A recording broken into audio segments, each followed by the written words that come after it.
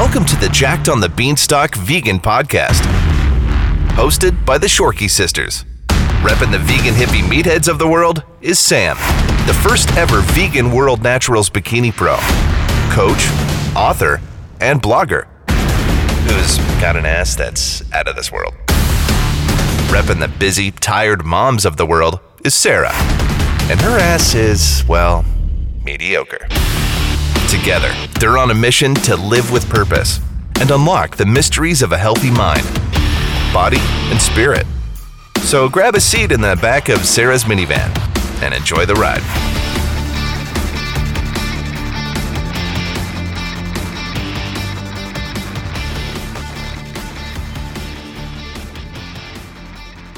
Well, hello everybody, and welcome to the 41st episode of the Jacked on the Beanstalk podcast. I am your host, Sam. I don't drink often, but when I do, I go full on binge mode Shorkey. And I am her big sister and co-host Sarah. Apparently gave up drinking when I had kids, Shorkey. And together, we have shared many a drunken karaoke nights and experienced many horrendous hangovers. The top two alcohol-induced memories that come to my mind are the time we won that radio station karaoke contest.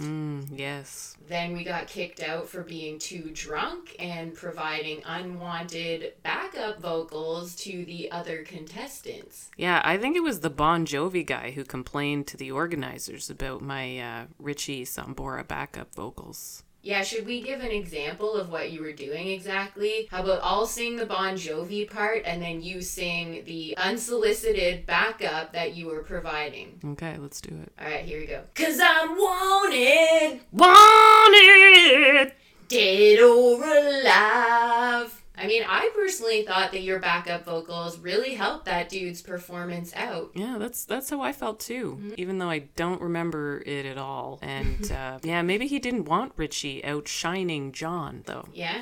Another highlight from that night was the musical trivia game. And let it be known that Sarah, for whatever reason, has an amazing memory for useless random pop trivia. This is true. And the radio station host kept asking everybody trivia questions, and Sarah kept screaming out the answers, even though she was repeatedly told to raise her hand before providing an answer. But regardless, somehow we did end up winning that karaoke contest, not for most talented, but for most entertaining. Much to Bon Jovi's chagrin. And then we were actually kicked out for being too drunk.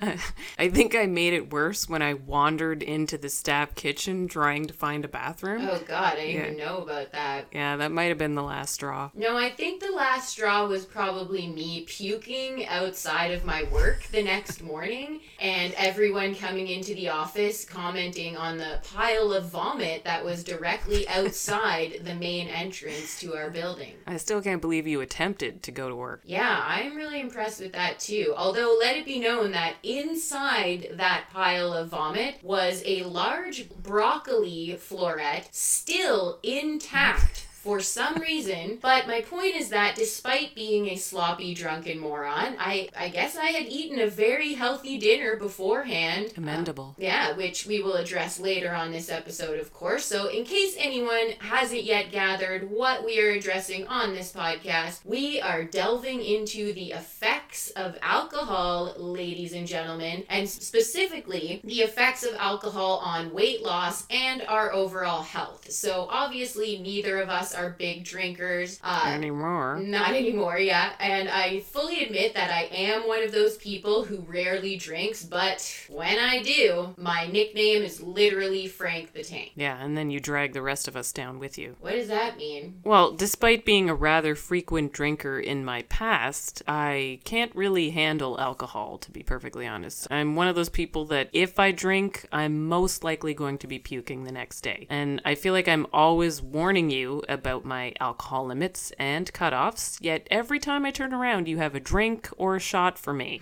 And the next thing I know, I'm on the dance floor dry humping some innocent bystander's leg like a dog in heat.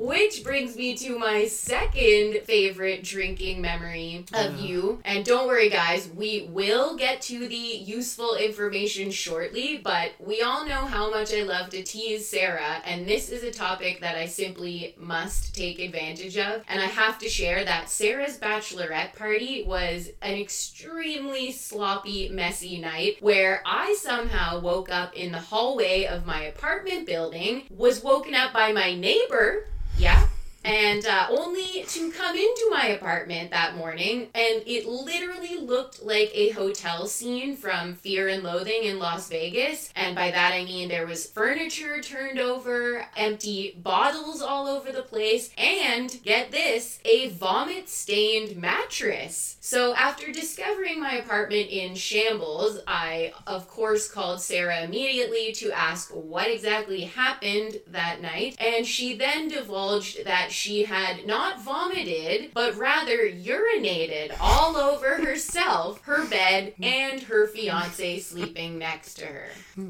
Yeah, the worst part is I remember waking up to my husband-to-be saying, "What is that smell? Did you piss yourself?"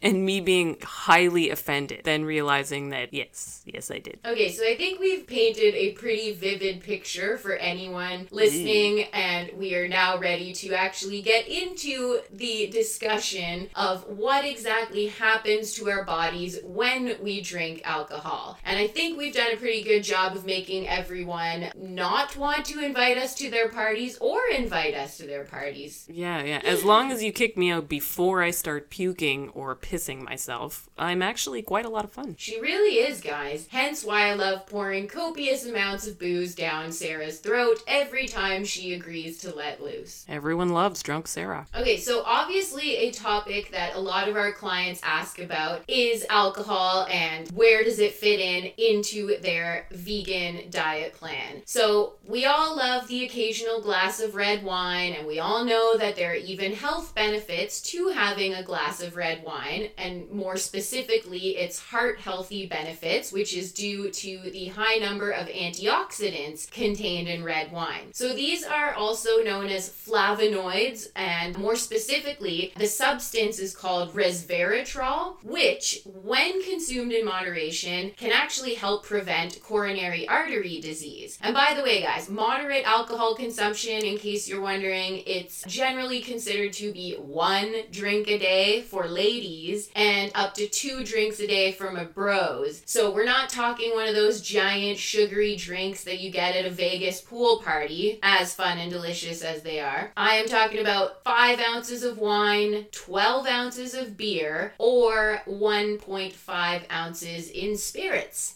And many studies will even say that drinking booze in this amount is not likely going to interfere with weight loss, and I will even agree with this statement, as long as it's combined with a healthy, reduced calorie diet, of course. And Sarah, you were given the task to research what the best choices for low-cal drinks are if we do decide to drink, is that right? Yep, I did my homework, boss. Good girl, that's why I pay you the big bucks. When can I expect these big bucks? So before we get into the drinks that you should have, should you choose to be a booze hound, first I want to talk about the effects of alcohol in regards to our waistlines. And again, let it be known that I'm not saying a glass of wine with dinner is going to make you fat, but we should all be aware that it's not exactly the best thing for weight loss either. So there are many studies that show that people who have 4 or more drinks per day, and that includes us binge drinking Frank the Tanks. So if you do have more than 4 drinks per day, obviously you are significantly more likely to become obese. And why? Well, because first off, you're probably consuming an extra 1,000 to 3,000 calories per day on top of your diet. And let's also look at the macros. We're a fitness podcast. We love delving into the macros, right? All right, we all know that carbs and protein contain 4 calories per gram, and fats have 9 calories per gram. Where does alcohol fit? Well, it has 7 calories per gram. But the difference between booze and fats or carbs or protein proteins is that alcohol is not an essential nutrient. So rather than using it for energy, our bodies actually see alcohol as a toxin or a poison, if you will, and it basically gets to work trying to get rid of it once booze enters our bodies. With food calories, on the other hand, your body, as we know, can either use them immediately for energy or store them later. But with booze, your metabolic system immediately stops burning off your last meal and gets to work on eliminating the alcohol. So I always refer to this as it's basically like pressing pause on your metabolism, something we definitely don't want to do, right? Now, I could get all technical on everybody and talk about alcohol's ability to inhibit fat burn via the creation of an excess of NADH. And if you're wondering what the hell that is, it's basically a compound that's produced from booze that creates a simple sugar in our bodies. I don't know, should I go into this or are we getting too technical there? Sorry, what?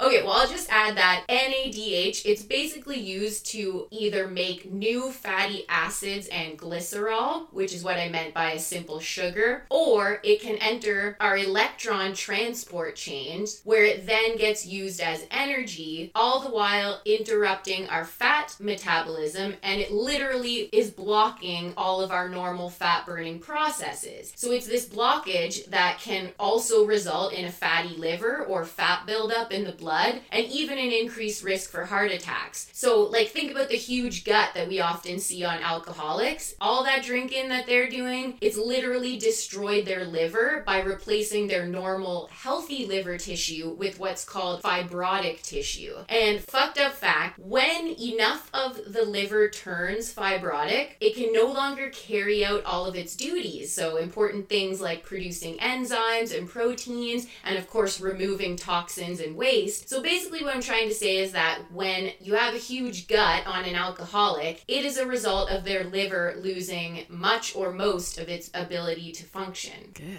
But anyway, getting back to the macros. So I thought it was interesting to share that even though alcohol does provide fewer calories per gram than fat, i.e. 7 grams versus 9, booze is still your body's preferred fuel source, meaning you have to burn off all those alcohol calories before your body will start to burn the calories from all the food you eat. And that's what I mean about inhibiting your fat burn. And let's, of course, not forget another huge effect of alcohol on fat loss, and that is the drunchies. Yes, drunchies. For me, otherwise known as the food you will be puking up later. Yep, we're talking about late night drunk munchies, in case anyone is wondering what drunchies entails. And I'm sure we all know that the calories in most alcoholic drinks don't usually satisfy our hunger. In fact, it's been my experience that I would say it even stimulates my hunger, not to mention once I'm drunk, it majorly decreases my willpower and smart food choices as the evening progresses. So I almost always end up eating a huge, greasy, unhealthy meal after a night of drinking on top of all of the calories that I consumed in all those effing drinks I just had. And here's a fun fact. Researchers of a physiology and behavior study found that when 12 men each drank 32 grams of alcohol before lunch, they consumed more daily calories and ate more high-fat, salty foods than when they drank a non-alcoholic beer. And another study was done involving female subjects who consumed either alcoholic or non-alcoholic drinks before lunch, and that study found that when women did drink the booze, they ate more high-calorie foods that day and reported having a larger appetite after they tasted food. So going back to that whole metabolism fat burn spiel, this totally proves what I was talking about, that obviously an increased appetite leads to an increased intake of calories, especially from fat, and that is going to mean a major decrease in your fat burn, bro. But let's take it in the other direction for a minute and pretend that we do love the occasional night of drinking. And Sarah, you were given the task of finding out the healthiest most vegan-friendly alcoholic beverages that exist today. And you even took it a step further to research the most unhealthy high-cal drinks out there. So I would love to hear all of this research that you have done. Well, I should start by saying that I personally fail miserably when choosing the healthiest of alcoholic beverages. Yeah, when it comes to drinking, my choices are more in line with that of a 15-year-old girl's. Sweet and cheap. Which brings me to the number one rule. Try to avoid any drinks that are pre-mixed. They're high in sugar and or artificial sweeteners. Not to mention other chemicals like artificial flavorings and colorings, preservatives, and or salt. Ugh, I know. And I fully admit that I too am a huge fan of the fruity cocktails, but I've also learned over the years that a dirty vodka martini, which is usually my go-to drink now, sure, it's not nearly as fun as a Bellini, but I know it's a lot easier on the waistline, and I can't throw them back nearly as fast or enjoyably as something fruity and delicious like a Bellini. But anyways, let's hear this well-researched list of low-cal bevies. Well, first up is the dry wine, as you already mentioned earlier. So even though wine originates from fruit, most of the sugar in it has been converted to alcohol during the fermentation process. So wine is a much better choice since it has less sugar than beer and far less sugar than flavored ready-made alcoholic bottle drinks. Everyone knows that red wine contains antioxidants. Yep, anti-aging, baby, thanks to that resveratrol I was talking about. That's it, yes. However, as much as all you wine lovers try and use this to justify those glasses of wine with dinner, bear in mind that you would need to drink a whole lot of wine to provide the antioxidant benefit associated with improved heart health. Oh shit, really? Yeah, you can get those same antioxidants in dark red berries and red grapes, though without the alcohol. Right. White wine and red wine contain similar calories, but white wine tends to be lower in alcohol, which can account for fewer calories in a glass. Rosé wine and dessert wines are sweeter and therefore will have more calories. Rosé, otherwise known as cougar juice. Okay, so basically we should be opting for white wine instead of red wine if we're going for low cal. And actually, before I forget, I feel as though we should touch on the whole is wine vegan topic, because this is something I definitely get asked about a lot by both vegans and non-vegans that I know. So everybody, fucked up fact number 2, some wineries do use animal-derived products in their practices, and from what I understand, this is related to the filtration process that it goes through. So basically, in order to remove the proteins, the yeast, and other random organic particles that are in suspension during the making of wine, a fining agent is added to the top of the vat, and that sort of acts like a filtration agent. And they're commonly animal ingredients like casein, which is a protein found in milk, as all of us meatheads know, or albumin, which is found in egg whites, or sometimes they do use gelatin, or one that I learned of recently, which is absolutely repulsive, is using fish bladder protein. Ugh,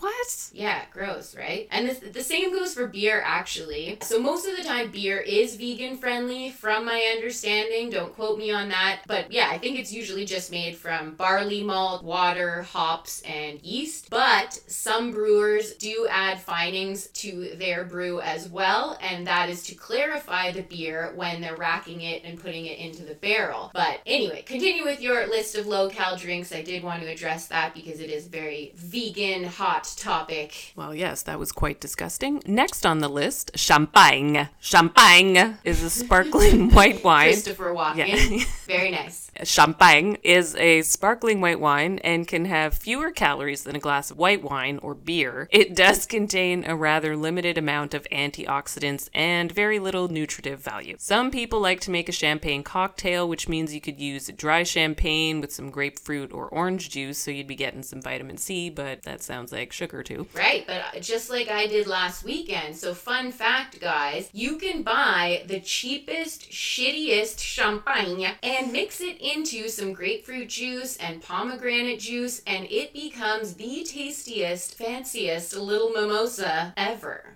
Yeah, that was quite tasty. Right? Yeah, so that's an especially good idea because diluting it with some fruit juice means less alcohol per glass and a little bit of vitamin C, like I said, but then you've got more sugar. Right, this is also true, but pick your poison, ladies and gentlemen. Damn you, conflicting internet research. Moving on, Sam's favorite, vodka and soda. Vodka, soda, and fresh lime, baby. Yes, this combination is sugar-free and therefore lower in calories, but keep in mind that tonic is not the same as soda water, since tonic is a sugar-laden soft drink. This combination is sugar-free and therefore lower in calories, but keep in mind that tonic is not the same as soda water, since tonic is a sugar-laden soft drink. Adding a squeeze of lime will provide a refreshing twist and more flavor. However, there is no nutritional value with this one either. Who cares? No guilt or shame works for me. Anyway, then we have our beers, eh? Hey. Beer is made with grains and is therefore very high in carbs and sugar, which I think most of us know. Thank God I don't like that crap. Me too. Ideally, this is best avoided or certainly limited, otherwise you'll find that you're consuming too many calories and also playing havoc with your blood sugar levels. However, there are plenty of light beers out there that you can opt for instead.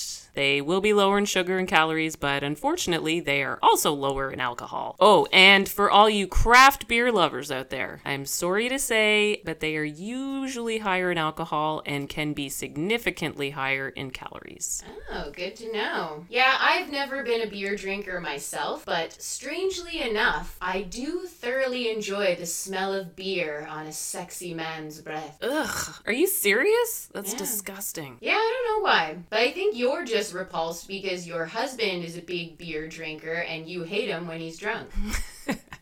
Possibly, plus he smells like a hobo. And speaking of hobos, next one up is whiskey.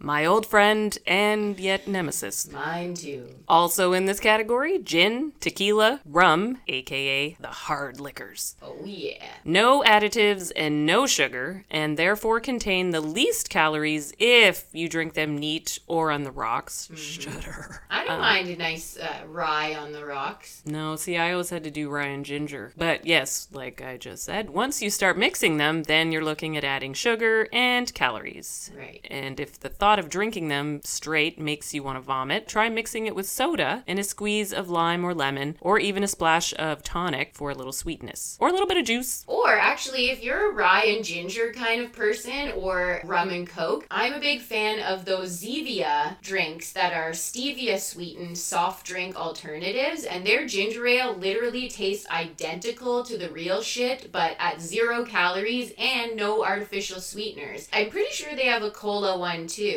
Anyways, that's a little tip for everybody who does like the mixed drinks. Anything else, Sarah? Actually, yeah, this one surprised me, but Guinness.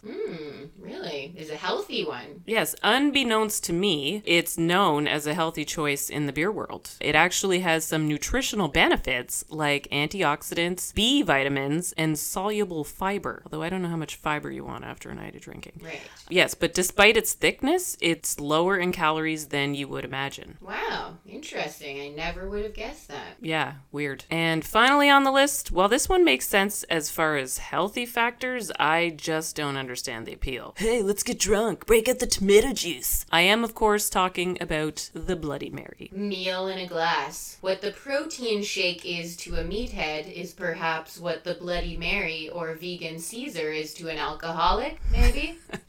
Who knows? But it's essentially vodka, tomato juice, vegan Worcestershire sauce, Worcestershire sauce, Tabasco, and salt. And it's a low-calorie drink that even has some nutritional value. A good quality tomato juice will provide antioxidants, mainly lycopene, as well as vitamin C and potassium. Potassium is your friend the next morning. And adding in more vegetables will provide even more nutrients and fiber. However, be sure you choose a fresh tomato juice rather than a pre-made mix. Yeah, I was going to say, some bars will add all kinds of random shit on their Caesars and Bloody Marys. I personally like a good celery stalk with mine, or a pickled asparagus spear, but yeah, I'm not a big fan of those either. Alright, well I think we've covered the drinks and which are the best and worst options, and before we sign off, I think it only makes sense that we give everybody some tried and true, all natural, all vegan hangover tips and cures, because God knows we could all use some whenever we're dying on the couch the next day after drinking too much. So what you got, Sarah? Well, the only way to avoid a hangover is don't drink. And the only sure cure for a hangover is actually time. Riveting.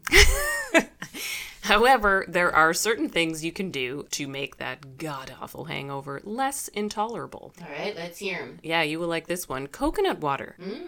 Coconut water has the 5 electrolytes that your body needs: potassium, sodium, magnesium, phosphorus, and calcium. Alcohol depletes our body of minerals and dehydrates the system, and coconut water is the perfect antidote and serves as a powerful rehydrator, almost better than water. Yeah, and I actually sometimes will recommend to my clients that they consume coconut water after an intense workout because it's a great post-workout refueler. Gatorade, you can kiss coconut water's ass. Yeah. Next up is bananas. Hence the potassium you were mentioning in the tomato juice. The body loses lots of potassium after heavy drinking, and bananas are packed full of potassium and also contain fructose and glucose, which will help metabolize the toxins and restore glycogen levels. Now, there's a term that always makes me think of you.